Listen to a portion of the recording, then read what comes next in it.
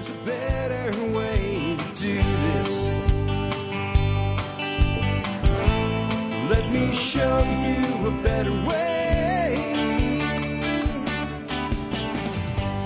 You don't have to be. And we are live. Welcome everyone to episode, 3077 of the Survival Podcast. It's a Monday. Some Mondays I squeeze in a second Outback with Jack episode. Today we're not doing that, but it's going to kind of feel like one. We're just going to be on a single subject. Because it's going to be one of those shows where I just kind of have a chat with you, discuss things with you, try to teach you something, try to entertain you, try to be a mentor, and maybe try to smack you in the head a little bit. You know, because sometimes that's actually helpful. Sometimes a 2x4 between the eyes is what we need, at least a verbal one. And I want to wake some folks up today because I think this is a subject that we talk about a lot. And there's a lot of people that talk themselves out of it applying to them. They're the people that are like, I just want to be an employee. I want to work 9 to 5. I want to come home. I don't want to worry about it after hours. People that think that way probably need to hear what I'm going to say more today than people who don't, who already in their head want some source of independent income. And that's what we're going to talk about today. Why now is the time to build an independent income. And those of you who have been listening to me for the almost 14 years that I've been on the air now, June the 20th this year will be 14 years officially of the Survival Podcast. And be like, Jack, you said now was the time to do this a year ago, 2 years ago, 4 years ago, 8 years ago, 14 years ago. When you first started back in 08 and you were in your car driving up and down the road screaming at ass clowns in between doing the podcast, you said now is the time to build an independent income, or now is the time for a side hustle, now is the time for a business, and now it's time again. Well, my response to people that say something like that is, first of all, you're correct, I did say that. But second of all, did you do it? If the answer is yes, then, well, now's the time to take your income that's independent to a higher level, and I'm going to help you do that today. And if you didn't do it, and you're pointing that out, then my response is shut up and do it. Now is the time for you because you haven't done it yet. Starting a business, building a side hustle, creating independent income, multiple streams of income, however you do it, is a lot like planting a tree. The best time to plant a tree was 10 years ago. The next best time is now. The next best time is tomorrow. The next best time is the day after that. If you haven't done it yet, get on with it. And that's what we're going to talk about today. And I'm going to tell you some reasons today why, yes, it was a good time, or it was the time for you to do this a decade ago. But now it's now is more now. That's one of my metaphysical things I go with at sometimes. Now is only now, and now is always now. There's never anything but now is always becoming more now. Some of you have no idea what I'm talking about, but if you think about that, that's some deep shit. And when it comes to starting a business, it really applies. Or it doesn't have to be a business. More on that in a second. Before we jump into today's topic, I do want to mention my two sponsors of the day for you guys. Sponsor of the day number one today is ButcherBox. Now, I love ButcherBox. And we just had some friends over. They brought some wonderful steaks and we cooked them. They were delicious. And when we were having dinner yesterday with them, we were talking about buying beef right now. And I was like, how little we actually buy. Because between buying local from a guy that lives down the road from me and ButcherBox, we don't have to go to the market for beef much anymore. ButcherBox is such a great company that they don't pay me with money. They're the only sponsor I have that doesn't pay me with money. I have a credit on my account where I get a box of meat from them every month. So if I'm willing to take it as payment, there's a good reason I'm willing to endorse it. Check them out today at butcherbox.com. And remember, MSB members, you guys that are part of my private membership, you guys get a discount. It's $10 a month forever. And some people had some issues with that lately. My new rep over there, Daniel left, our new rep over there is taking care of it. He has explained to customer service that we have that discount. And here's why customer service has had a problem with it. We're the only ones. We're the only people on the planet right now that have a recurring, ongoing discount with ButcherBox. They have separated themselves from the concept of being a discount brand, but we've worked with them for so long that they've continued to work with us. So check them out today at butcherbox.com. Next up today, Backwoods Home Magazine. Really easy to endorse Backwoods Home. Why? 93, I got out of the Army. I got down here to Texas after I took a little bit of a walk on the Appalachian Trail. And went to a Barnes & Noble bookstore back when people went to bookstores. Found a copy of it on the shelf and said, man, this sounds like the way I grew up. And I was, new to a big city, fresh out of the military, trying to find my bearings. And it just became something I started reading on a regular basis. Got a job a few months later First magazine I ever subscribed to, that was about early 94. It's 2022. I'm still a subscriber. What does that tell you about the publication? Learn more at backwoodshome.com. All right, with that, let's dig on into this today. And what I want to start out with is, why did I say independent income today versus start a business or build a business or become an entrepreneur? Why did I use the term independent income?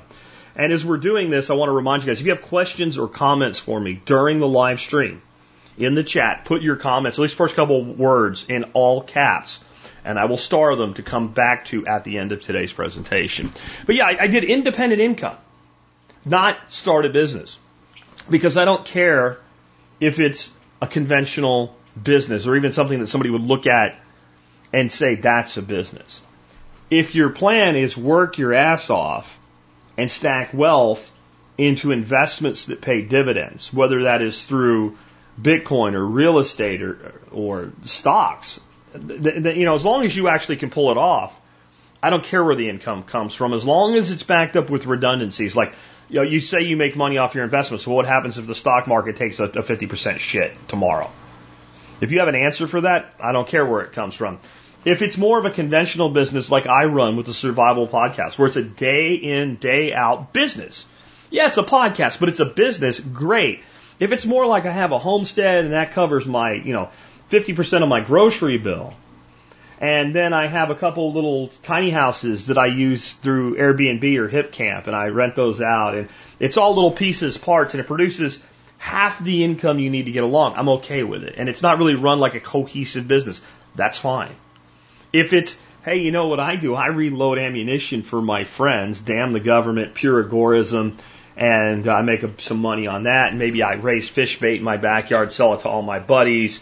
Maybe I run a poker. I had a guy that I knew that did this. He ran a poker night every Saturday night at his house, and it was a big time poker game. Like, he put on barbecue and food and everything, but he made like $1,000 a week. He didn't gamble his money away. He took a percentage of every pot. He made about $1,000 profit a week, and nobody cared because they were sitting down playing poker. Literally, he had his daughters doing drink services. Everything was covered. Barbecue rabbit was being served, things like that. And, was that a legal business? No. Did anybody give a shit? No. He was in the outback of freaking Louisiana doing this shit. And he did it every week. Right? You had to know somebody to even be invited to the game. And I don't care how you do it. I don't care if it's an above board lily white business. I don't care if it's a black market or a gray market business. Now, if you're going black or gray, you need to take certain things into account so that you don't end up in the wrong place. But I've always said that, punishable by fine is translated to legal for a fee. So you take that and do what you want. But I don't care how you do this. I just care that you figure out a way to do this that works for you. And that you are intelligent about any risks that you take, both financially and from a legislative standpoint. But the reason that I say now is the time, more so than any other time, we are in a weird freaking place, ladies and gentlemen. A weird place in society today.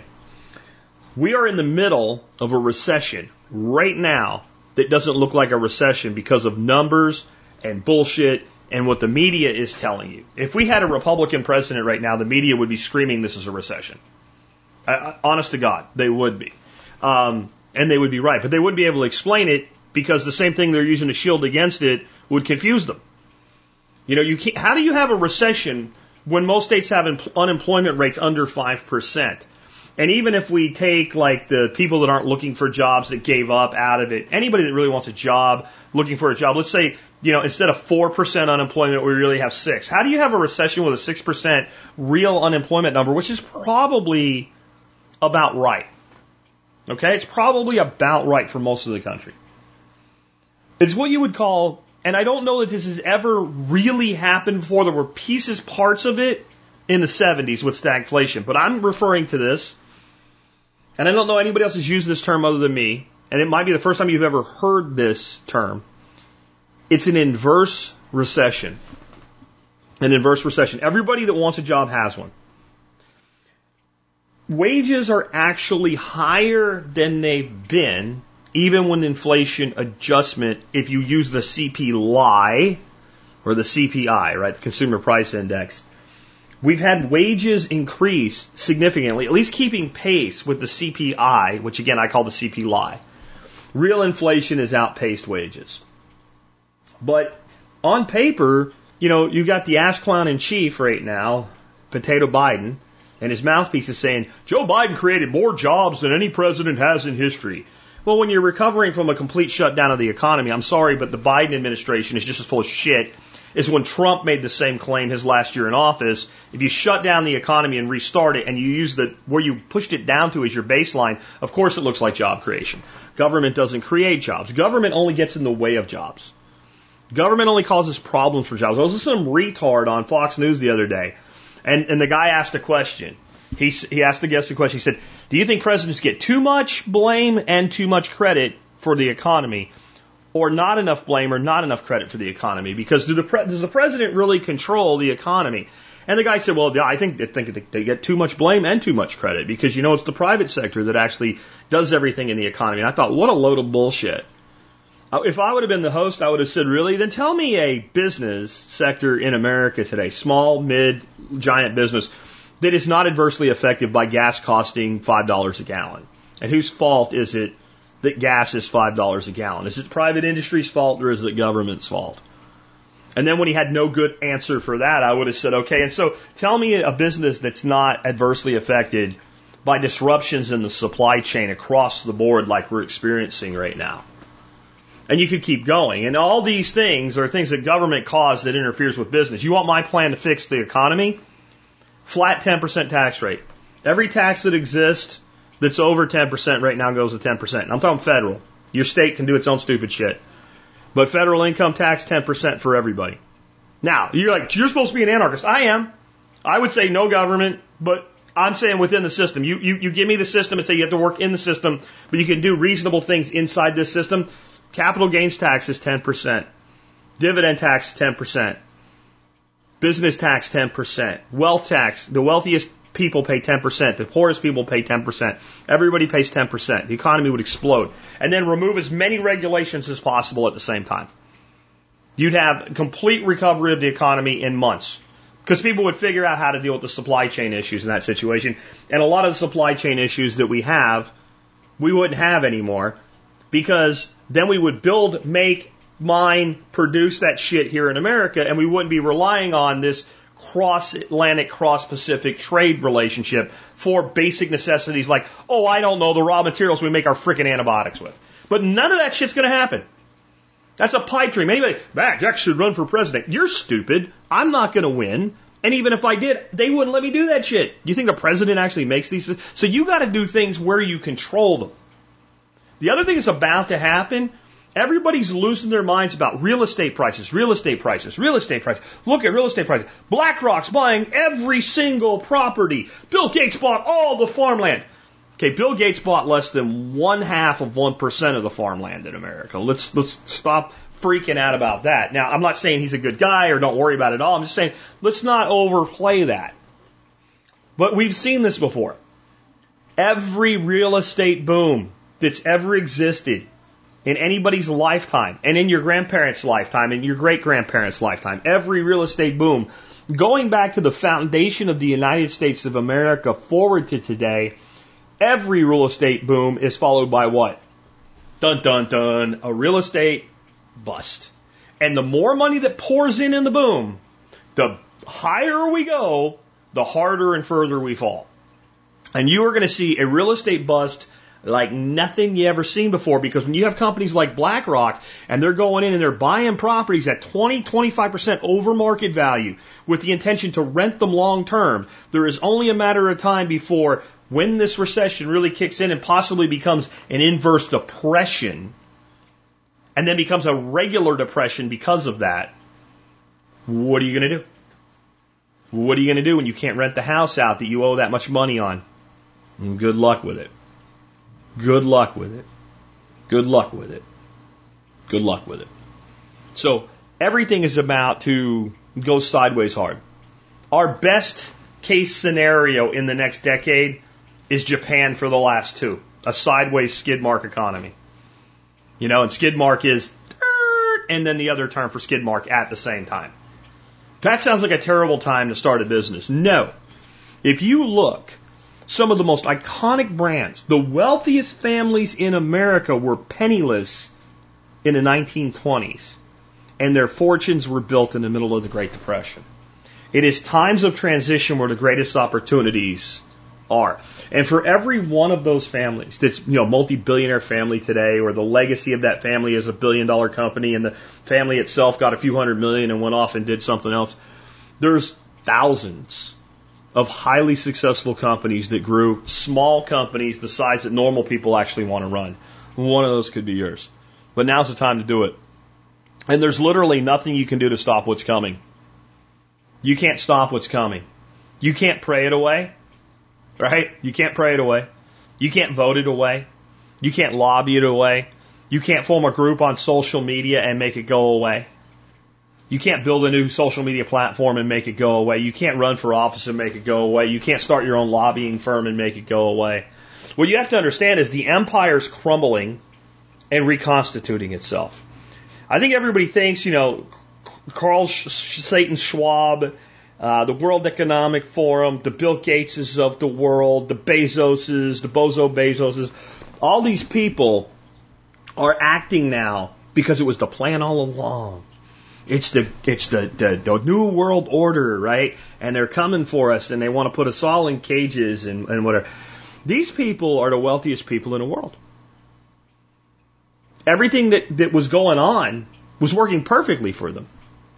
And if you study history, what you see is that these people, over time, whenever you see them acting against their own system that they built, it's because they know they've reached the end of that system and it's crumbling.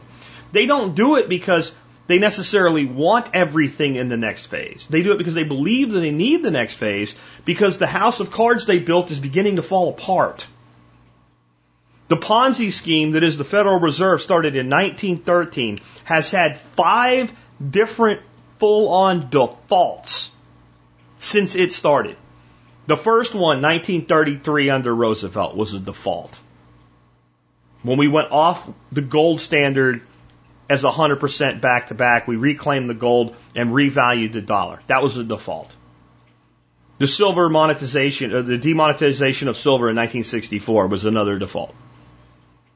Nixon was the default. I could keep going, but there's been 5. 5 defaults since the formation of the Federal Reserve. And so what I'm pointing out then is, how much longer do you think something that's already defaulted 5 times can go? This whole system's falling apart. Their empire's crumbling. It's time for you to build your empire. And understand, that doesn't mean that they won't get a lot of what they want in the reconstitution and the new deal, right? That's what they're going to do. And this is what they always do. This is what they always do, and it's about self-preservation. One time, I was growing some vegetables and fruits right in bags, like soil bags you buy in a store. Okay? Take it home, cut a hole in it, plant into it, just laid it out on the ground, watered it. It works really well. It's a good place to get a quick garden while you put in a permanent garden. That's why I did it, to show it could be done. But you really have to pay attention to your watering, because if it dries out, there's no place for the plant to get more. Well, I let a watermelon dry out, and it had like 4 watermelons about the size of a little bit bigger than a softball on it at that point. Nowhere near ripe. These were full-size watermelons. And I let it dry out, and the plant didn't die. There were like 4 or 5 watermelons on it. I came back, and 2 of the watermelons were shrunk up like raisins. The plant, with its innate intelligence, knew, I have no water. Oh, wait a minute, I'm a watermelon. There's all kinds of water in these 2, melons. Well, if I take the water back out of them, maybe I'll survive until it rains. And I still have 3 other watermelons. There's a lot of seed in there. The species exists to propagate itself, right? So under stress, and then when I watered it, it put a bunch more blossoms on because it wanted to ensure that it could reproduce. Now, this is not a cerebral thing like a human, but it's innate intelligence of a life force. This is how it progenerates. This is what your elite are doing right now.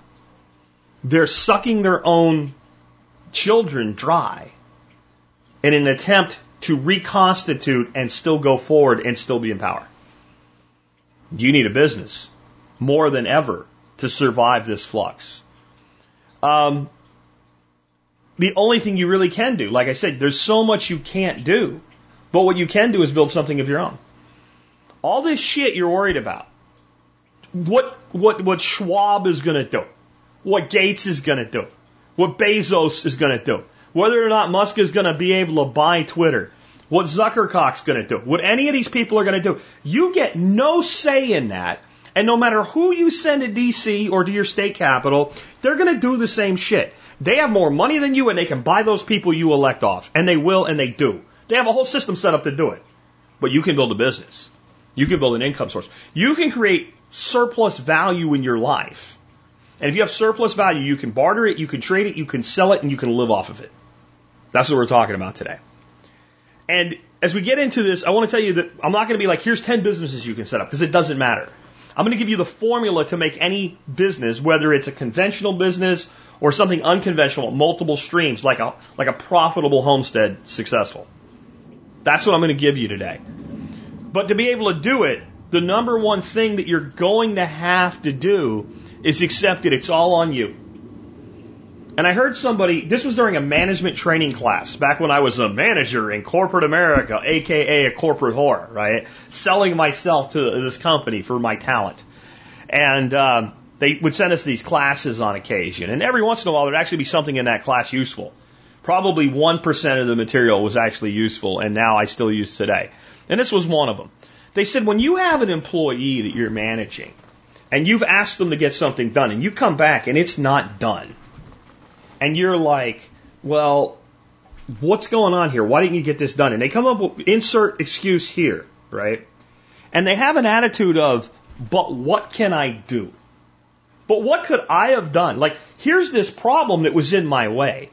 You didn't give me enough budget to get this marketing proposal done, right? Well, you could have done the proposal anyway and used it to justify asking me for more money for your budget, right? That's one way you could have done it. Or you could have come up with something with the budget that I gave you. Or you could have done both. And you could have said, this is what I can do with what you had. This is what I can do. And it doesn't matter.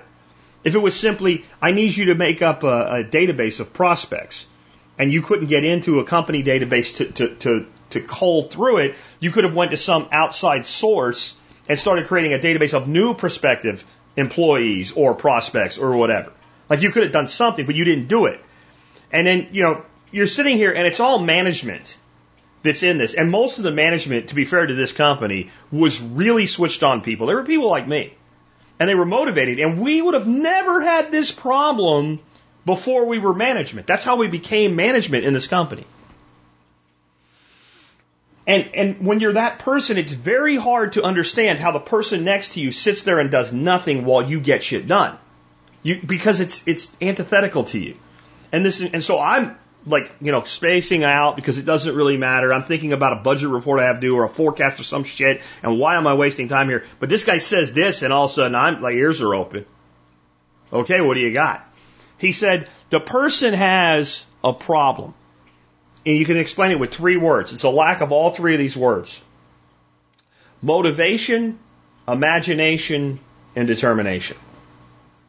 That's it. That anything you come up with, the person is either simply not motivated enough. If I do this for this guy that I work for, what do I get out of it? I don't have enough of the carrot, right? I don't have enough motivation. I don't have enough carrot, or I don't have enough stick. In other words, I won't get enough out of going the extra mile here. And I won't get fired if I don't. So there's not enough stick or enough carrot to get the person to do a thing. Imagination. They lack their creativity. Even if they're sufficiently motivated that they feel like they really should do it, they can't imagine a solution that's not directly in front of them. Or determination. They want to do it. They can imagine it, but it's too hard. It's too hard. I just, I don't know that I can do this, so I'm going to not do it. And there it is. You say that applies to employees, and it does. But it applies to a lot of great employees that have plenty of motivation, imagination, and determination inside a system designed to harness it. But put them on their own. Well, what business would I start? Okay, you don't have enough imagination. Probably not enough motivation. And definitely not enough determination, if that's the question you're going to ask me. Well, what should I do? Get motivated, get determined, and then turn on your imagination. And it's amazing what you'll come up with. People like me, we hear from people all the time pitching us their great idea, and our number one response is, you should go do that. Even when we think, I wouldn't do that if I had nothing else to do. That's not business. Like, if you came up with it and you think you can make it work, we're like, well, the only way you're going to find out is put your shoulder to the grindstone and see if you can make it work. Can you do it? Try. Because we also know if you really try and you really give it all, if you use your motivation and your determination and your imagination, even if the idea itself is doomed to failure, it is going to morph into something that's going to become successful. In fact, the whole business unit may crash and burn into oblivion, but you'll come out of it stronger. You'll go through that crucible, and when you go to do your next thing, it's almost guaranteed that if you apply the same work ethic you did to your failure, you're going to have a success the second time. Or you're going to pull some remnant from it, like a database of customers that do like you and what you do. And you're going to change what you do, but you're going to keep those people following you. If you have enough motivation, imagination, and determination. And it is that simple. See, people always want you to give them some sort of clever shit. Like, wow, if I had only known this 10 years ago, I would be a millionaire today. No, you wouldn't be. No, you wouldn't be. It's that simple. Will you get motivated enough to do what others will not, and creative enough to make that work, and determined enough to not quit when it gets hard? That's it. That's the whole thing. And it will get hard.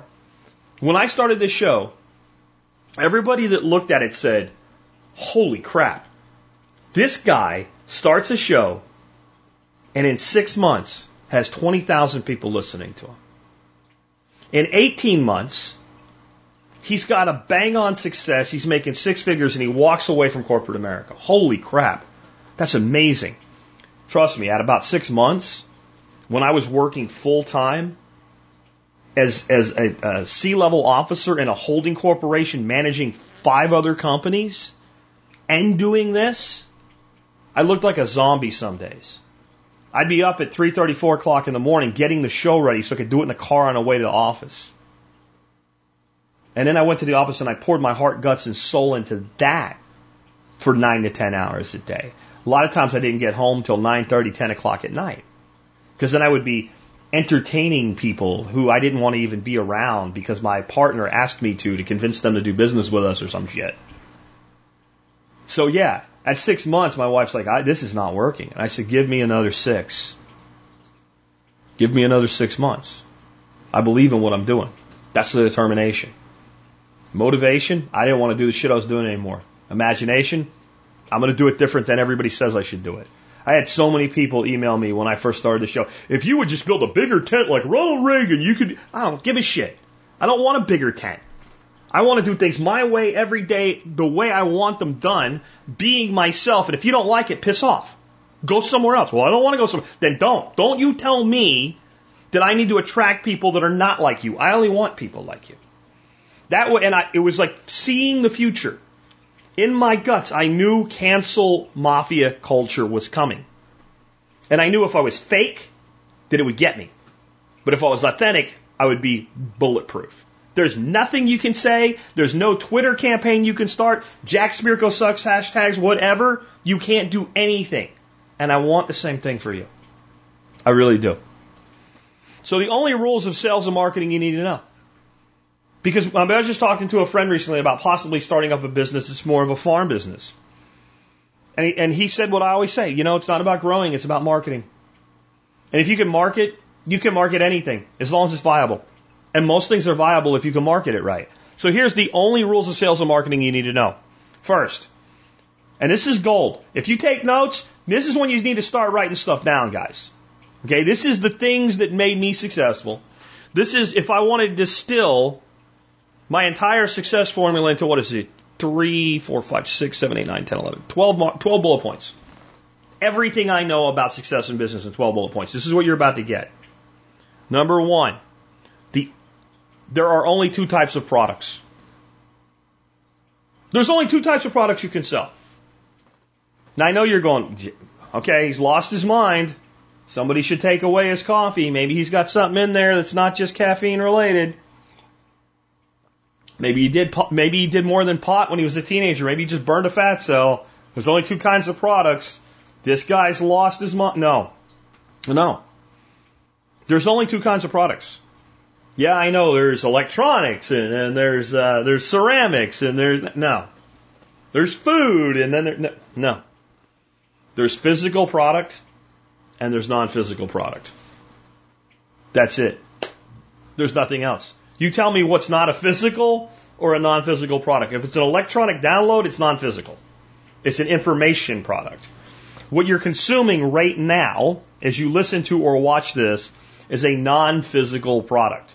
If you become a member of my MSB and you pay me for that, you're buying a non-physical product. It's information.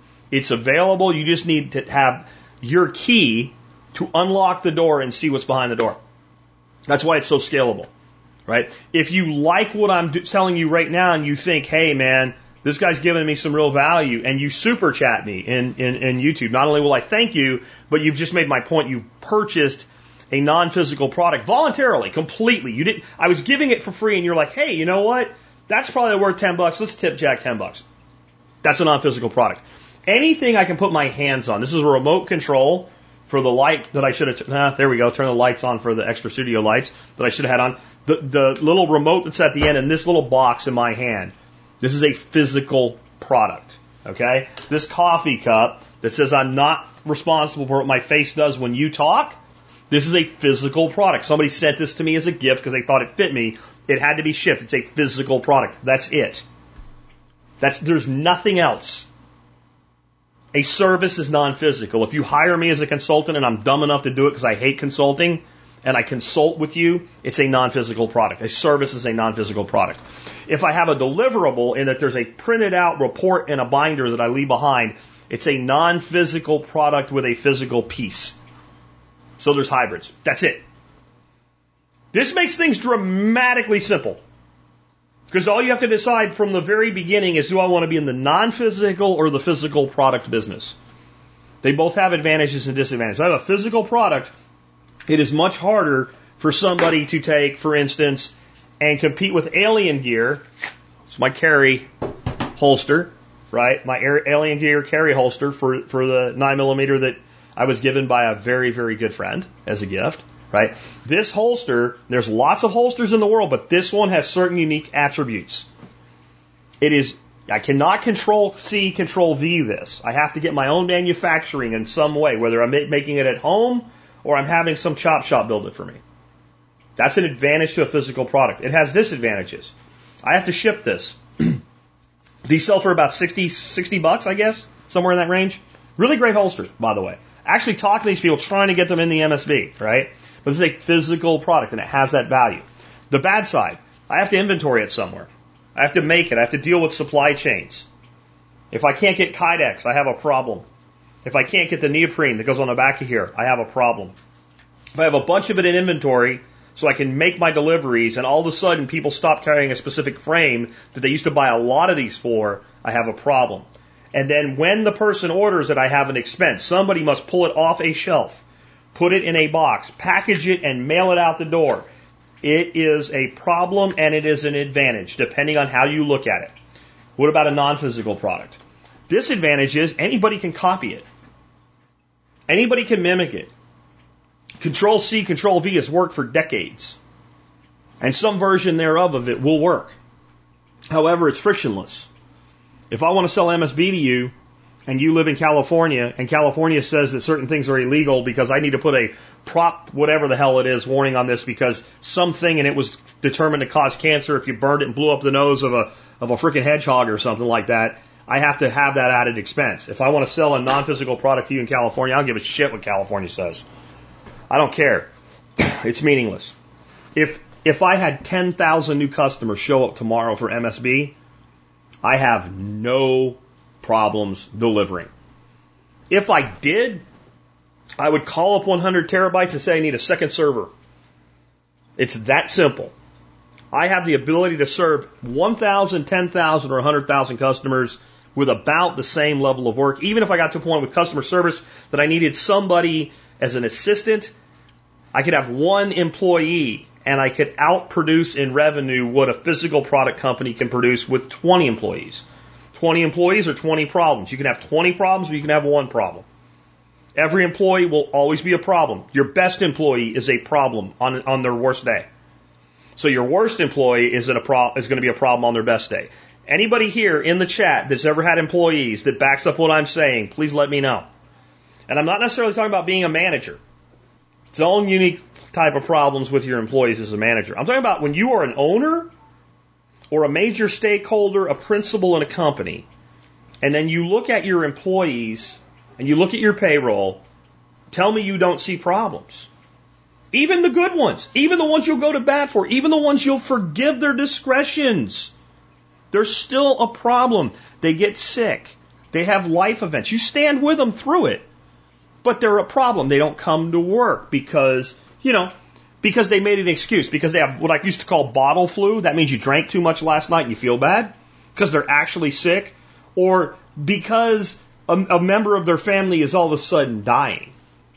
Now, you're a heartless bastard if you don't, within every realm of the possibility of keeping your company running, give them the time that they need for that. But it's still a problem for you and a problem for your customers, and your customers don't care. So the less employees you have, the less problems you have. Why do you think we're moving towards so much automation so fast? And I know some of you are employees and you hate hearing this.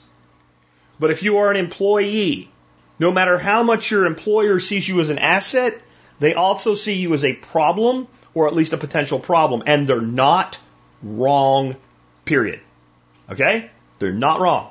You are a problem the day you're not there when you're supposed to be there, and they still have to get the job done that you're paid to do. Doesn't mean you're bad. It just is. And the more you do with physical product, the more employees you need and the more problems. That doesn't mean it's bad. It's just you'll have to contend with. Or you're going to cap what you can do. You're going to cap what you can do. You start a little business at home, start making tea on the kitchen table with blends, selling it from a website. I know one of our MSB providers, right? Angie's Garden. That's what they did. They have a 6-figure income today. If they want a 7-figure income, they have to have a little tiny mini version of an Amazon warehouse. It's up to them what they want to do with it. And you just have to accept that. Where the non-physical product, you don't. Next, every product that you will ever sell is bought for only one of two reasons. Again, did he burn a fat cell and pop some LSD from the past or something? No. Again, when I give you this answer, you'll understand it. People buy products for two reasons and two reasons only. They either want them or they need them. That's it. So when you develop your marketing, you develop to sell to the need and or the want. And it's very counterintuitive. You would think, well then, you should go into a business that supplies a thing that people need and sell to the need because that's the easy sale. Wrong. Wrong. And you lose, you're bankrupt now. How does that work? He's lost his mind. No, I haven't.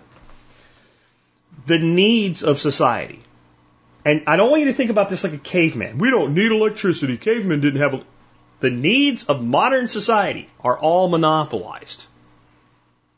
Even places you can enter, you have to sell to the want versus the need. Food is monopolized if you're selling to the need. Need means I need a certain amount of calories every day, or after a while I start to get skinny, and a while after that I die. That's need, the need food sale.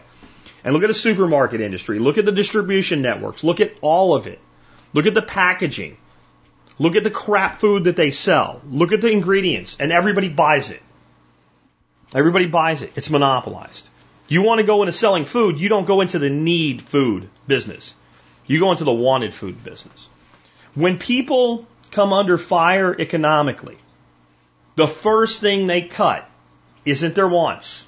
It's their needs. What is the first thing they do? Can I get a cheaper cell phone plan? Whether you like it or not, communications in the modern world to get things done is a need.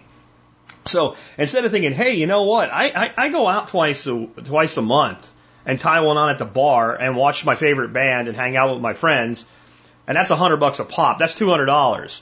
They take their $90 phone bill and try to cut it to $80 to justify their want. I'm not judging it. I'm just saying when you are the supplier of a want, you'll get cut last. And I don't mean they won't say, I have to stop buying this. I mean that they won't bargain shop it. They won't bargain shop it. They'll keep buying it.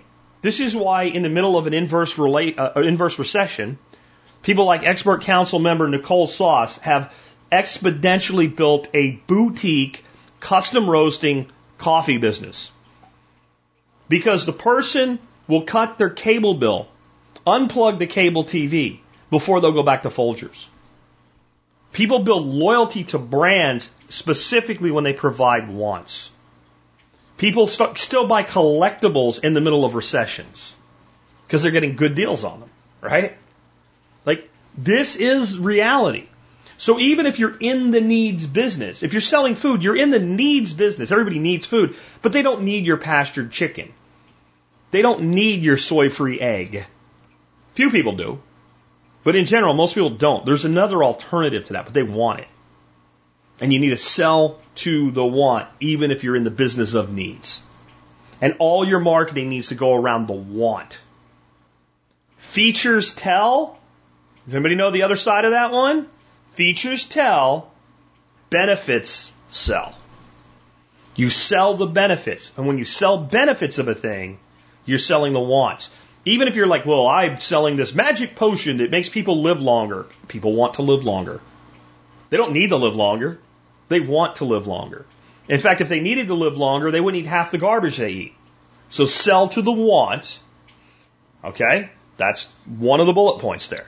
Next, there's only 3 true desires that all products fit into, whether they're, so you got physical and non-physical.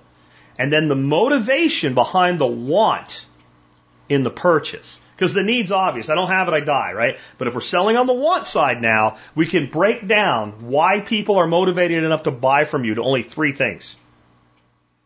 Profitable, entertaining, life-changing. That's it. I know people want to break it. Whenever you give somebody these absolute definitions, they want, well, actually, no. I've been doing this a long time, guys. I've had everybody and their mother try to break this. You have to understand what I mean by the word. Profitable means that you in some way gain through the purchase. So I could buy Bitcoin, hold it, and sell it at a profit. And that's an obvious profitable relationship, right? That's obviously profitable. But what happens when you buy my MSB, you sign up for ButcherBox, and you save $120 this year? Did you just profit? Do you have a direct profit? You actually have $50 less. That's how much my annual membership is. You have $50 less. You get the discount code. You plug it in your computer to buy something that you wanted. And now you get a $120 return annually for a $50 investment. You have profited. You have not received any money. You've cut your outflow. Put a few more discounts on it, and now you're really profitable. That's one way that you can be profitable. The other way you can be profitable, though, and you can be profitable right now, because I'm giving you shit that most people take, and instead of giving it to you an hour and a half, they put it in a course that takes 20 hours, and they sell it for thousands of dollars, and I'm giving it to you for free. You take the information I'm giving you right now for free, and you go out and do something with it, and you make money. It's profitable. See how that works? So one motivation is profit. Another is entertainment. If you tune in to me, not just because you learn stuff, but you think, Jack entertains me. Like when I'm driving or when I'm like listening with my headphones on at a reasonable volume or whatever at work while I'm collating or whatever it is, not only do I learn, the guy's funny. He's entertaining. He says shit I don't expect at times. Every once in a while he drops an F-bomb at just the right time and I like that. Or I'm offended by it and I like to be offended or whatever it is. That's entertainment. We also call it edutainment. Because education goes under profit. But if we can blend education and entertainment to that profit, then we have even more power. So, entertainment. So, remember I said about Nicole's coffee? If you buy Nicole's coffee, and when you sit down and you drink that coffee, like I'm going to take a sip right now for my throat, and you think, God, that's good. God, I'm not going to go to Starbucks, and I'm not going to buy Folgers. It's entertainment. It's not entertainment like going and listening to a rock band, right? Going to an Aaron Lewis concert or something. It's still entertainment. When you go out to eat and you sit down with your friends, it's entertainment, right? When you go to a movie, that's obviously entertainment. You go to a concert, it's entertainment. But you pay to go to the zoo. And you go in and look at all the animals. You get education, but you also get entertainment. Most things that people spend money on that are not physical products, okay, are at least partly entertainment. When you pay for a Netflix subscription, if you can find something entertaining on it, you're paying for entertainment. So, again, now what would that be? You don't need it, but you want it, and it's entertaining. And start seeing those connections. Next, the only other one is life-altering, life-changing. You buy my diet program because you lose weight and you feel better. I've just changed your life. You buy my educational product, somewhat motivated by profit, but you want a better life. So you buy my business course, and you're not really directly motivated by the money, but what you're really motivated by is what the money will empower you to do. Right? That's life-changing. Ken Berry starts a YouTube channel. You don't directly buy anything from him, maybe. Right? You're not on his Patreon or whatever. You watch all his videos. Why? Because if you switch your diet, you'll go from looking like I used to looking like I do now. Life-changing. See how that works? So, this is what you have to work with. These are the only things you have to sell. Physical and non-physical, want or need, and always go to the want. And then are you selling to profit, entertainment, or life-changing? And if you can do all three, I don't care if it's physical or non-physical, you have a product that people find profitable in their lives, they are entertained by it, and somehow it actually makes their life better, then you have the Survival Podcast. No, but you do. Why do you think I built it the way that I did? Do you think I just accidentally did this? Or do you think that after being in business for 25 years, working for myself and others at the same time, as a partner, as an employee, right, that I took everything that I knew and said, if I'm going to do this for myself, I'm going to take everything I know and I'm going to build it in the way that most advantages my success. Just like when we do permaculture and we put the broccoli in the bed, we advantage the broccoli to the disadvantage of the weed. Same thing. And so this is what I've referred to, and again, this is another term that I have never heard anybody else use. The golden trifecta of marketing.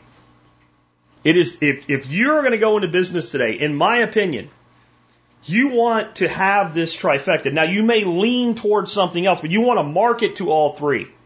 Remember when they said, I have this place, this little homestead, and I put in a couple tough shed tiny houses, and it's like a glamping site, and I make it really neat.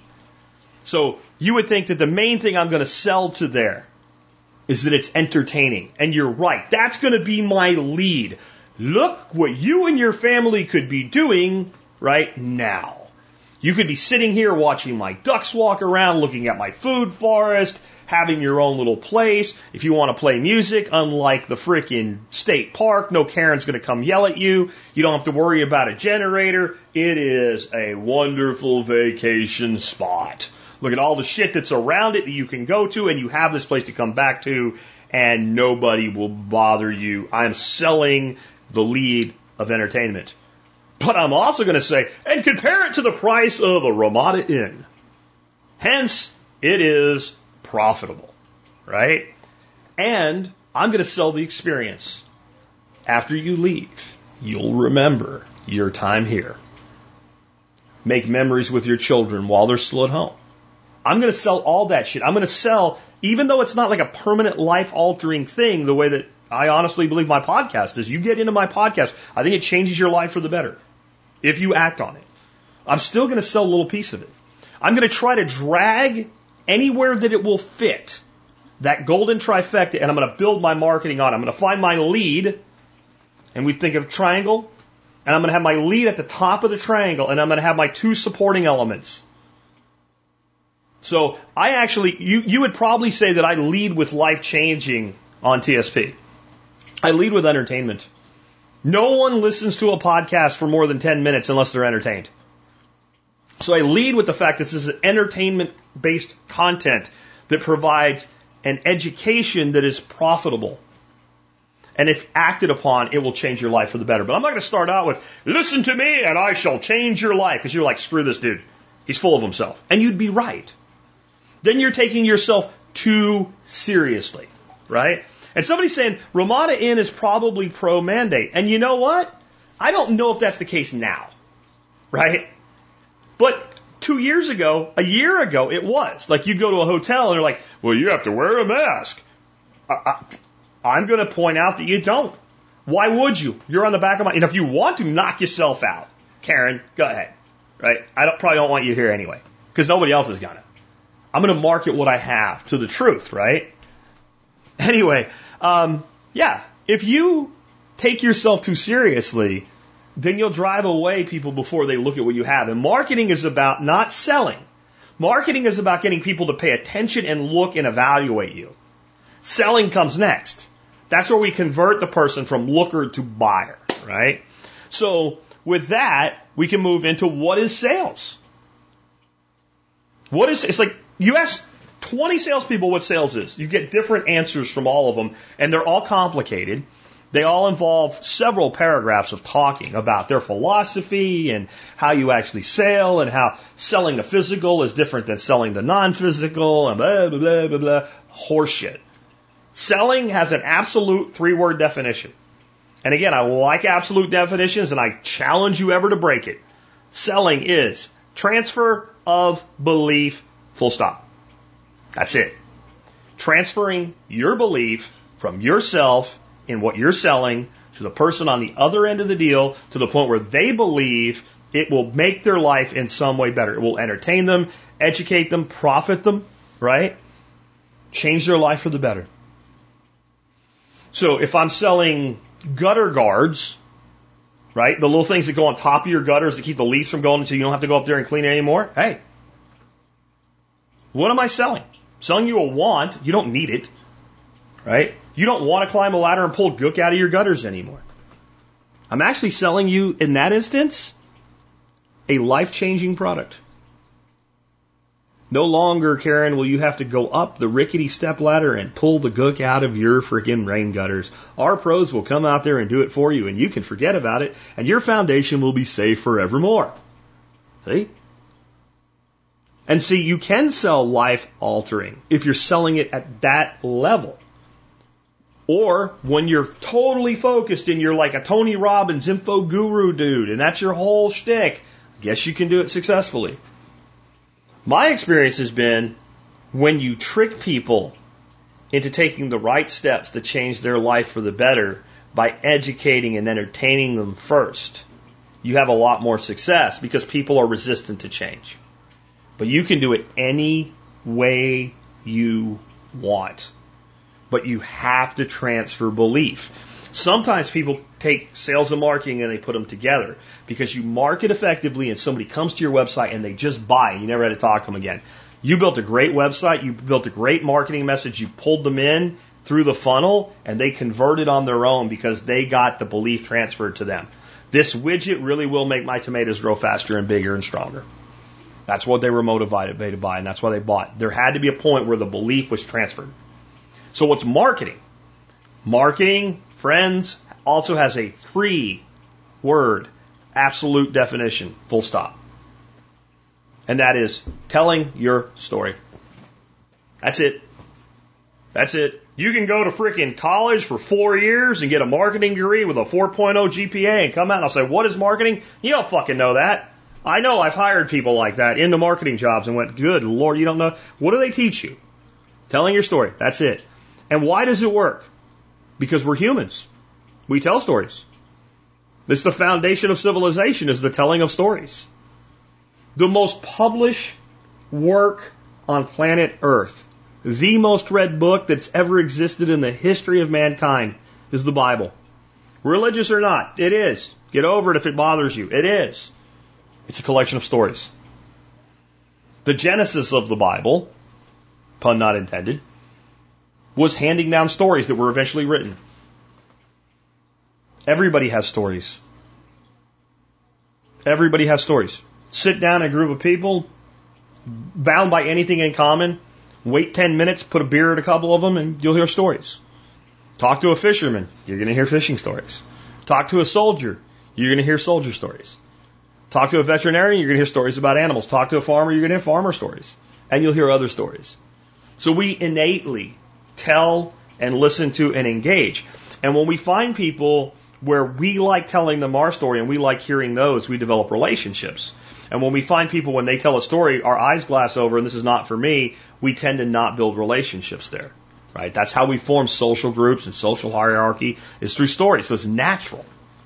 So if I want somebody to look at the Survival Podcast, I need to tell the story. I tell the story of how it started. I tell the story of what it is and what it can do. That's marketing. So it's viral marketing, because everybody wants to go viral. Viral marketing is when you do such a good job of telling your story and delivering on your promise that the simple definition of this is when other people tell your story.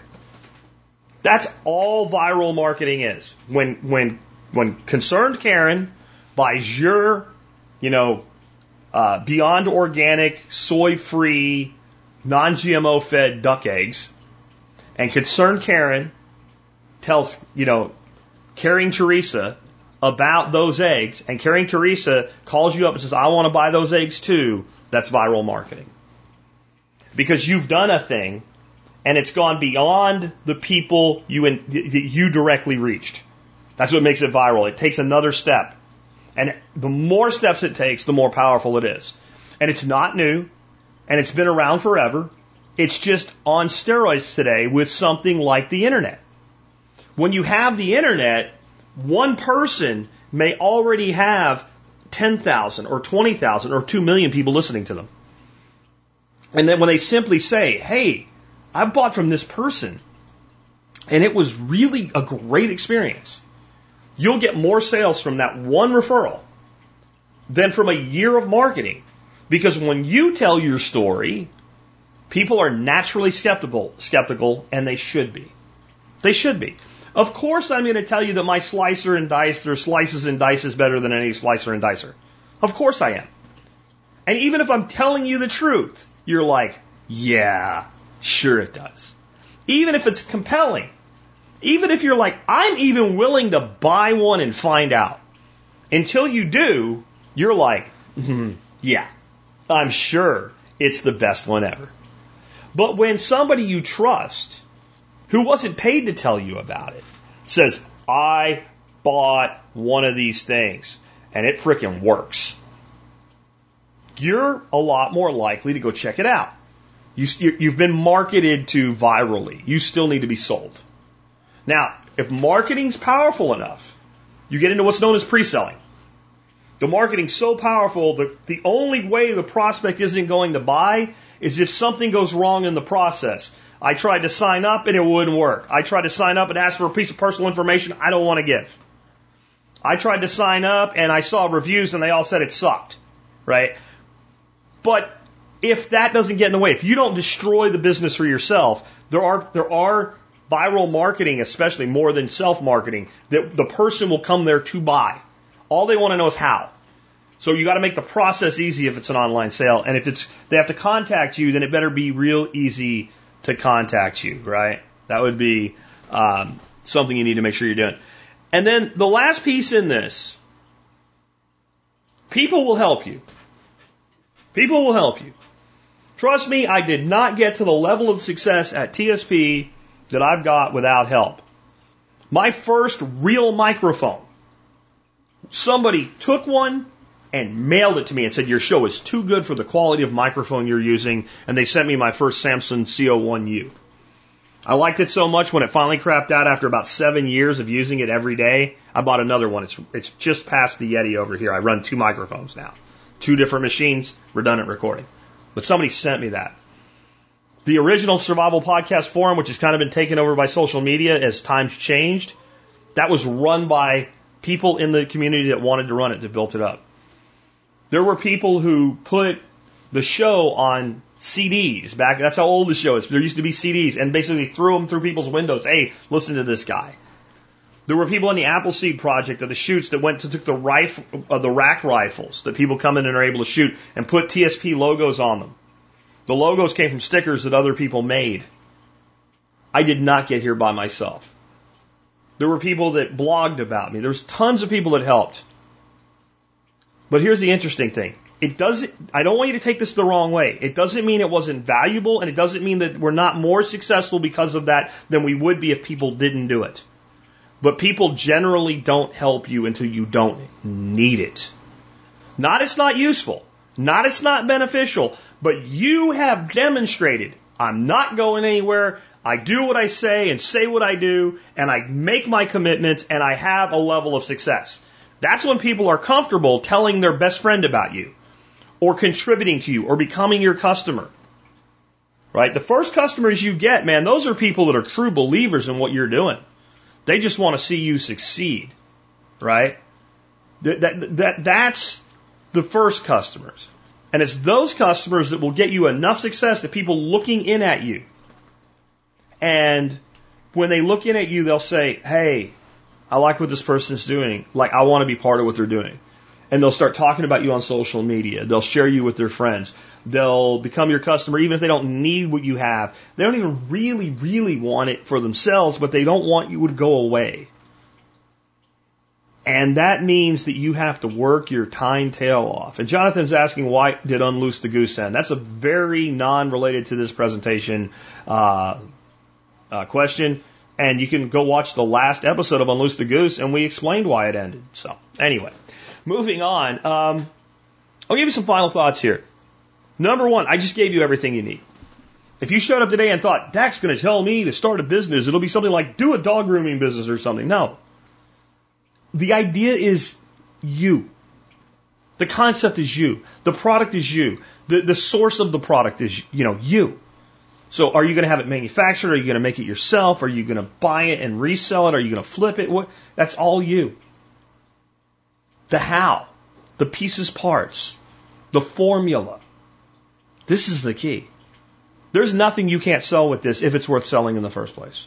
Now, if you sell people a product that breaks, it's going to have limit. You could sell a shitload, right, in your first 6 months until word gets out, and then you're not going to anymore, right? That's how that works, right? You do have to have a good product, but any good product, good marketable product with this formula cannot fail if you have enough motivation, imagination, and determination. I gave you everything you need today in an hour's time. We're going to go over an hour, but you already have it. Next, the rest is only academics and action. There are things you'll have to learn specific to your business, your product, your market. That's academics. And there are things you're going to have to do, and that might involve getting out of bed at 3 o'clock in the morning so that a year later people can tell you how lucky you are, even though they weren't getting in your way at 3 a.m. when you were coming down the stairs going to your office. But it's still simply action. Academics and action, coupled with what I gave you, will make you a success if you actually want it. Next, the only thing I really can add to this at this point is the permaculture principle of apply self-regulation and accept feedback. You're the one that has to kick your own ass to get in motion, to get things done, to do the projects. Like, I don't know how many entrepreneurs, well, I really need to do this, and I really need to do that. And it's like they have all this shit they need to get done. And I'm like, well, fucking pick one and do that today. Well, you don't understand. No, I understand completely.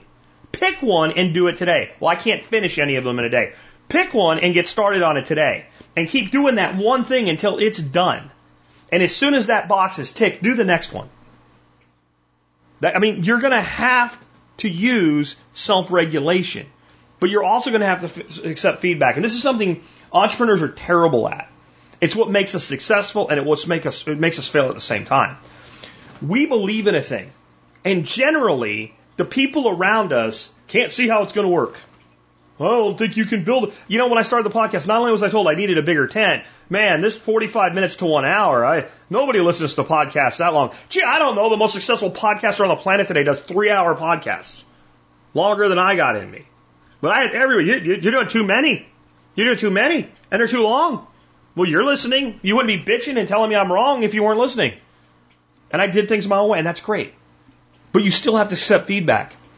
If people are telling you you're wrong, but it's working, pedal to the metal, full forward, everything, march! Screw the people telling you you're wrong. If you're not being successful, there's your feedback. There's your feedback, guys. That is your feedback that matters. That's where you have to say, hey, if I was right, I wouldn't be broke. I would have revenue coming in. Now, if it's working and you can see it working, maybe it's small tweaks or maybe it's just more. But if you're pouring your guts into something and you're not getting growth at all, and you work harder and you still don't get growth, it's not the work ethic. It's the work, and it needs to be redirected. You have to accept both self-regulation, in other words, to make yourself do what's necessary, and feedback to stop doing that which is not working, or maybe something needs to be added to it. You got to figure it out. And in the end, guys, it's now and has always been and shall always be all on you. The key ingredient that every single successful business, from solopreneur content creators like myself or Humble Mechanic who's been joining us and giving some great advice to people in the chat there. Hey, Humble, how you doing? You know, we're solopreneurs. We're info product people. Right? From us up to the person that builds a company that has thousands of employees. The common denominator is action. Getting things done. You know? Old Bear here says, just do it. Quit procrastinating. Absolutely, guys. Awesome dude, says Humble Mechanic, right? It is your willingness to act. And what I'll end with is the dash again. We live in this world where we self-seduce ourselves into being pathetic. Well, one day I'll do it. You know, I'll always have tomorrow. I'm going to work here another 5 years and then I'll think about starting a business. And no, you won't. In fact, what that makes me think of is one of my good friends, and guy's been on the show a couple times, and fellow goose, John Dowie. He came and did a fantastic set of presentations at one of our workshops on microgreens. How to grow them, how to market them, how to find customers, like everything. On the internet, here's how you find the restaurants, the right restaurants to sample. Here's how you sample them. This is what you do. Here's how you grow. Here's how you start. Start with these 5. These are the best microgreens to start with. This is how you grow them. This is how you sell them. Go do this. This is how much money you can make. You know what? Tons of people walked up to him. I'm going to do this. I'm going to do this. Thank you. I'm going to do this. And they'd walk away, and as soon as they were out of earshot, John would look at me and go, no, they're not. They're not going to do anything. I can already tell. And I think with the exception of one person, out of all the people who said they were going to do it, he was right. They weren't going to do it. I think it was still valuable to them because a lot of them started doing it for themselves and maybe as an add-on or something like that. But nobody, except for one person that was at that workshop, grabbed it and went with it and made it happen. Now, the person that did it, I'm not putting them down, but I want you to understand something. There were people that had a lot more to start with and probably were smarter on an IQ level and probably lived in a place that was better to do the business than the one that did it successfully. But the one that did it successfully, what did they have? What did they have? They had MID. M-I-D. That's how you remember it, right? Motivation, imagination, and determination. The reason that poor people make the best entrepreneurs is the M in MID. They have the most motivation. I'm going to answer a few things you guys gave me in all caps. If you have any more, get them in now, because I'm going to go through this once and wrap up today. I got a lot of work to do out on the farm. But there was I don't remember who the speaker was. It was somebody like a Harvey McKay or a Zig Ziglar, but I don't think it was either one of them. Back when I was young and broke and driving around in my car in sales, and I had all this time, and there was no internet, no podcast, so you rented or bought DVDs, not DVDs, CDs. And I became a big customer of half-price books, and I go straight to the audio because you can't read when you're driving down the road. At least you shouldn't. And I remember this CD set. There was a guy told this story on it. And he told the story of this guy, we call him Lee, I think that was his name, but it could be wrong. It's somebody that came to here from Vietnam in the 70s, at the end of the Vietnam War. And he got here, and he didn't have anything, but he had an uncle that was already here. And that uncle owned a donut shop. And Lee went to his uncle, and his uncle was doing fairly well for himself, and said, "Uncle, can you help me?" And his uncle said, "I'll give you a job. You and your wife can run one of my donut shops." And Lee was like, "If that's my only option, I guess it's," and he said, my house is nice, but I don't have a lot of room, so you can't live in my house. I'll give you a job. You work at the donut shop. If you need to, you can live in a donut shop. So for 2 years, Lee and his wife lived in the donut shop. They slept in the back. They used the sink to bathe. They lived in a donut shop. They got cots. They slept, behind the donut shop. So they ran a donut. Most donut shops run from early in the morning till mid-afternoon. Closed down. They took care of themselves there. Ate leftover donuts. Saved money.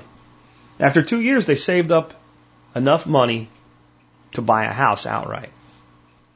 They talked about it. And instead of buying a house outright, they went to the uncle. They bought the donut shop. They lived there for another year. Then they went and bought a house that they paid for in full on a year running a donut shop. They kept doing that, and they realized in owning that home that they had something that they could have never had back in Vietnam. Property ownership. They now had 2 properties. And they figured out in America that once you own property, it was easy to buy more. And the more you owned, the easier it was to buy more. And they transitioned from being donut entrepreneurs to real estate entrepreneurs. And they started buying properties. And Lee became an incredibly wealthy person by the mid-'80s, having arrived here with nothing except the clothes on his back and his wife in the mid-'70s. Now, the reason wasn't really imagination. It was motivation and determination. If you have enough motivation and determination, the imagination will appear when you need it. And this is why people who are poor become wealthy, and people that are middle class don't. It's comfortable to be middle class, and then the motivation lacks, and all the people that truly want more. And this is one of our biggest problems in America. We have not just made middle class really comfortable. We've made poverty comfortable. We've made poverty comfortable. We've made poverty and living off government money more comfortable than being lower middle class on the way to middle class on the way to upper middle class affluent. That the delta in between poverty and living off the government and truly experiencing the gain is actually pretty narrow, but we've convinced people in their heads that it's a great chasm and you might fail. And then you might not be able to go back into being poor and paid for. So we've ruined that. And that's why our immigrants are so freaking successful. Somebody mentioned Zig Ziglar here. And maybe he was a source of story. I don't remember. But I remember one story he did tell on this bent that's so true. And I'll take your questions and comments. He said he was on an airplane sitting in first class, and this little girl, probably 6 years old, gets on the plane. She gets on the plane and she looks into the cockpit. And they had they used to have the doors open. All those things and the 2 pilots sitting there, and you see out the window and all the controls and the steering and all the stuff and overhead. And then she looks down. She looks down the corridor all the way down the plane. Big, giant 747 or whatever. All those people. And she went, gosh. he said, that's why you don't do it right there, because you lose that. You're not impressed. When I was a kid, I remember the first time I ever had food out of a microwave. My dad dropped me off. My grandmother worked at this diner. She said, you want a piece of pie? Kid, like 7 years old. Of course I want a freaking piece of pie. Yeah, that's how old I am. The first time I ever ate food out of a microwave, I was 7 years old. And they didn't really have them in people's homes very much yet either. Rich people had them. And diners had them, apparently. She says, you want the pie hot? I'm a kid. I know grandma's off soon. I want to go. I don't want to wait. I want my pie. So I'm like, well, how long will it take, Grandma? She said, a few seconds. Took it out of one of those little spinny things the old diners used to have. Hot pies, ice cold. She walks behind the counter. I don't really see where she puts it. I really don't know. I'm a kid. I'm spacing out like kids do. About 30 seconds later, she puts this pie in front of me, and it's steaming hot in the center. And I know damn well it was ice cold 30 seconds ago. How'd you do this? She said, it's called a microwave. We got one about a year ago here. They're going to be in everybody's house soon. Oh my God. You can make pie hot in 30 seconds. Who's impressed by that anymore? You lose that wonder. You lose the motivation. You lose the imagination. You lose the determination. You want to be successful in business? Have the discipline of an adult and the mind of a child. All right, so Gotacious Billy says, hey, Jack, what's the difference between Bitcoin and Bitcoin Cash? Does it matter? It matters a great deal. It has absolutely nothing with what we're talking about today, but I will answer it anyway. Bitcoin Cash is a fork of Bitcoin that has failed in every measurable way to take over in the number one seat that's out there. Its value proposition is it's faster and cheaper to send and nobody cares, except people that still believe in it. So if you want to invest in Bitcoin. Bobby, and if you want to send Bitcoin fast, use your Lightning wallet. All right, Bobby Joe Woods. I started learning HTML in 1998. In 99, started doing web work on the side as a full-time office job. Went full-time from home in 2005. Haven't looked back. I still work on websites, but also on Jerky now. See, that's great. That's diversity. Right? When your web business goes down and you don't have as many clients, turn up your own web marketing and market your Jerky. Right? So, yes, multiple streams of income I endorse highly. Daniel Smith, question, given the current housing market and likely coming crash, should those considering relocating sit tight for now? We're looking but finding it difficult to make math to work right now. It depends. If you're going to move to downtown Houston, probably, right? A suburb of Dallas, probably. I don't see this crash, this correction in property prices affecting a lot of the types of properties that the people in this community are looking for. Outside of the cities, kind of country properties, rural, couple 3 acres or more, they're not going to get hit as hard. And they never have. When the real estate crash hit in 08, 09, it didn't make a property in rural Nebraska cost much less. But nice properties in Florida, in Phoenix, in Atlanta, in California, in Pennsylvania, Westchester, nice parts of New Jersey and all, that's where all the real estate crashed. And it's what I expect to see happen again. So when you say I can't make the numbers work right now, I'm not saying you're wrong. I'm just saying, what are you doing to try to make them work? Shop harder, save more money, cut more expenses, and shop harder, right? And it depends. Like if you're trying to find in a limited geography, if you don't have the money, you don't have the money. Don't buy a property when you can't afford it, no matter what. But if you're thinking, I'm going to wait till the market crashes, because Jack says it's going to crash. Number one, remember, right, stuff like that can always change. Something can always happen. Somebody can always kick the can. And maybe even if it does happen, it pushes the time horizon too far out for you. If you want real estate in your portfolio, the key is not to wait, but to figure out how to buy it under value today. And it can be done. And remember what I always say. Ask, how can I? Stop saying you can't. Stop saying the numbers don't work. How can I make the numbers work? What can I do to find a better value in property? Where are the values right now and how do I find them? Then your mind will see it as a willing challenge and it will go to work. And the most powerful computer in the known universe, the human mind, will start working for you instead of against you. Alt Arc says, do you think the housing market in Texas will behave much better than the rest of the country when the Fed interest rates and housing market correction smack together? Better and still bad. The thing that saved our ass here in Texas, it's our economy. No. What saved our ass here through 2 real estate busts since I've been here. I got here in 93, and I've seen 2 pops of the real estate market, and Texas do way better than the rest of the country. We didn't go stupid with our prices. When you could buy a 4-bedroom house that was small, 1,500 square foot in California for $700,000, you could buy one here in Texas for under $100,000. We didn't get stupid. You could buy my first home in Texas. This is 98. Bought my first home, 98 or 99. 3-bedroom, but it was huge for a 3-bedroom. My bathroom was bigger than a lot of people's secondary bedrooms. My living room was massive. My smallest bedroom in that house was 12 by 16. The master was something like 24 by 18.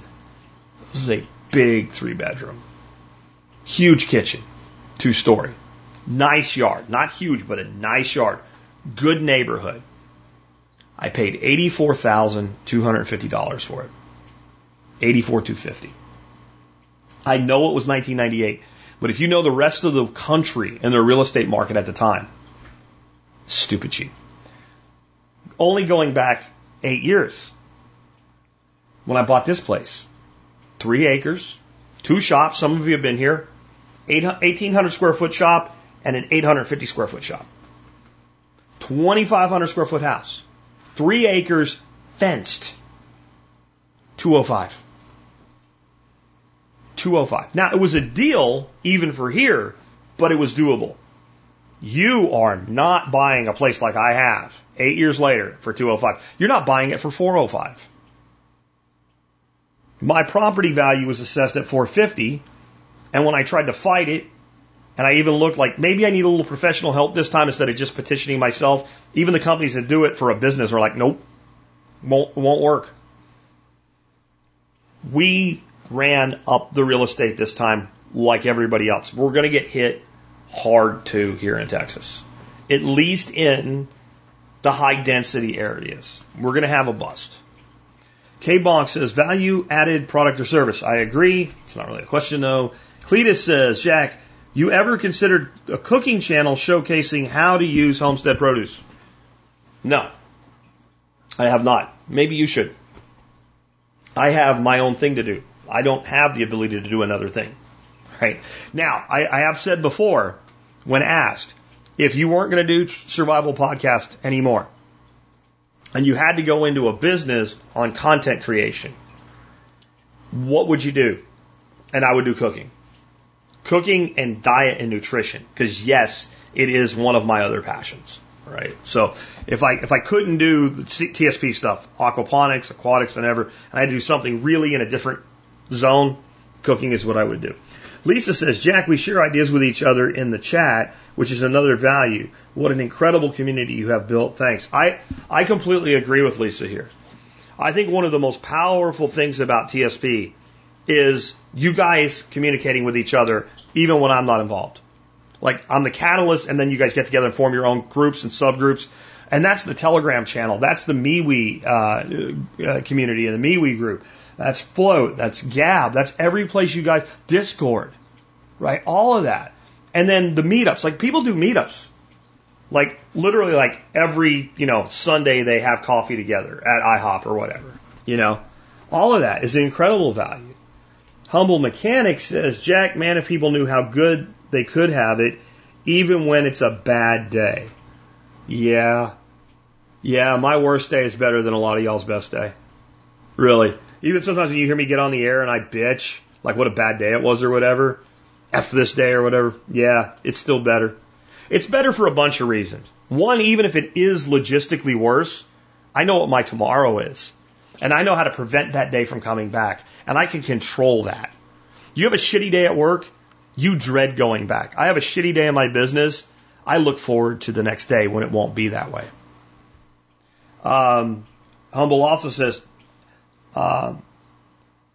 Philippine nomad, all the lucky, ha ha ha. I guess he's just saying, yeah, everybody that says that, luck. Philippine nomad says, luck equals opportunity and preparation. Jack, Nicole, Charles, how lucky you guys are. Yeah, if you mean it that way, and I am lucky, right? I am very fortunate that all the shit I did wrong in my life, I still had enough second chances to do it right.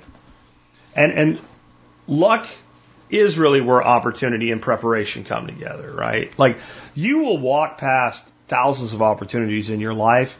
Some you'll see, some you won't even know they were there. Everybody has opportunities every day to change their life for the better. Seldom do they take them.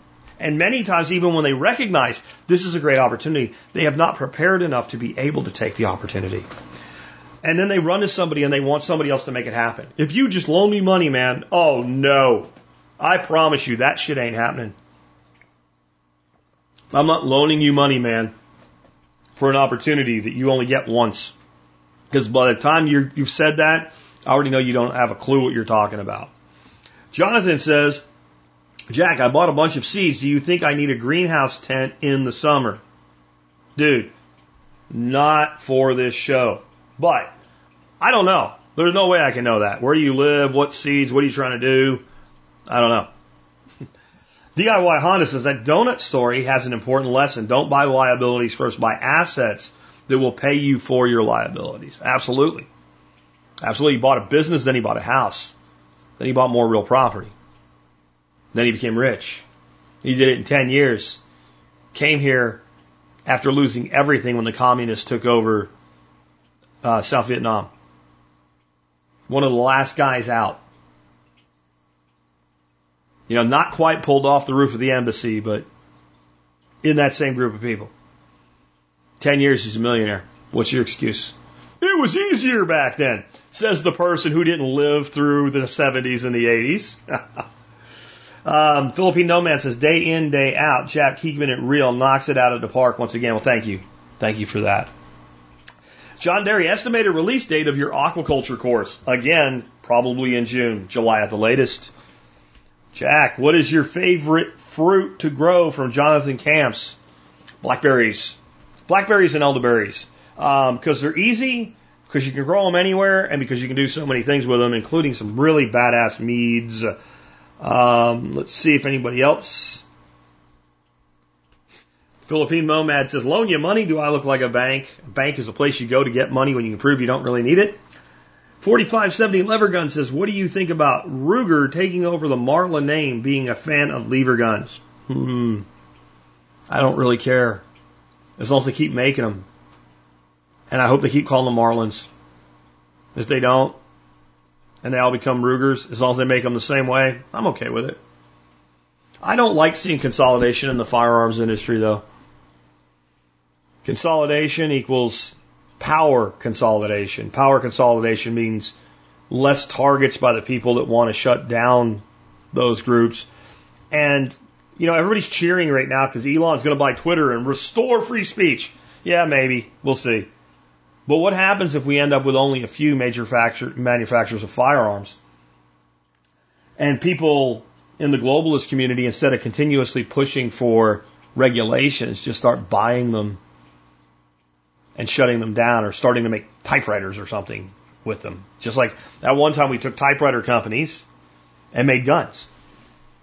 So what if we just went the other direction? I know they wouldn't make typewriters, but you get my point. And when you have consolidation and centralization, you have more potential for that. Sounds like an opportunity for some entrepreneurs out there to fight that consolidation if you do it the right way.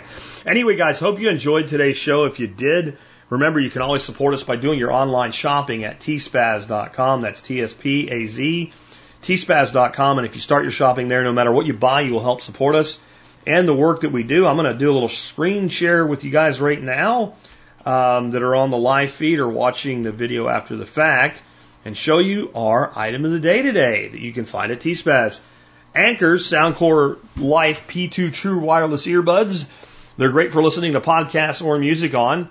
If you look at them, they look a lot like an Apple AirPod, I would say they are every bit as good as an AirPod that costs $150 for the Gen 3s, and today these are on sale for $39.99. They are made by, of course, Anker, who is my favorite value brand in electronics. Everything they do is just top notch. These are great, and can I give you a little piece of advice?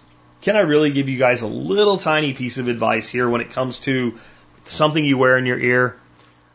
White is not your color. It makes me think about something about Mary.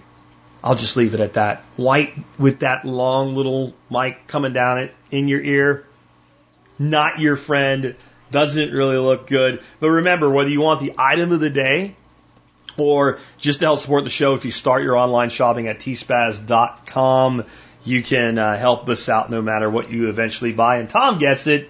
He just says a little comment there, hair gel. Indeed, indeed.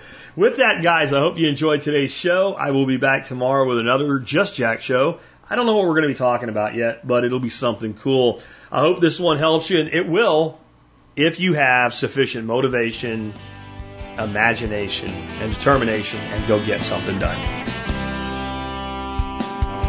You pull yourself up, they keep bringing you down. Are they gonna bail you out or just run you around?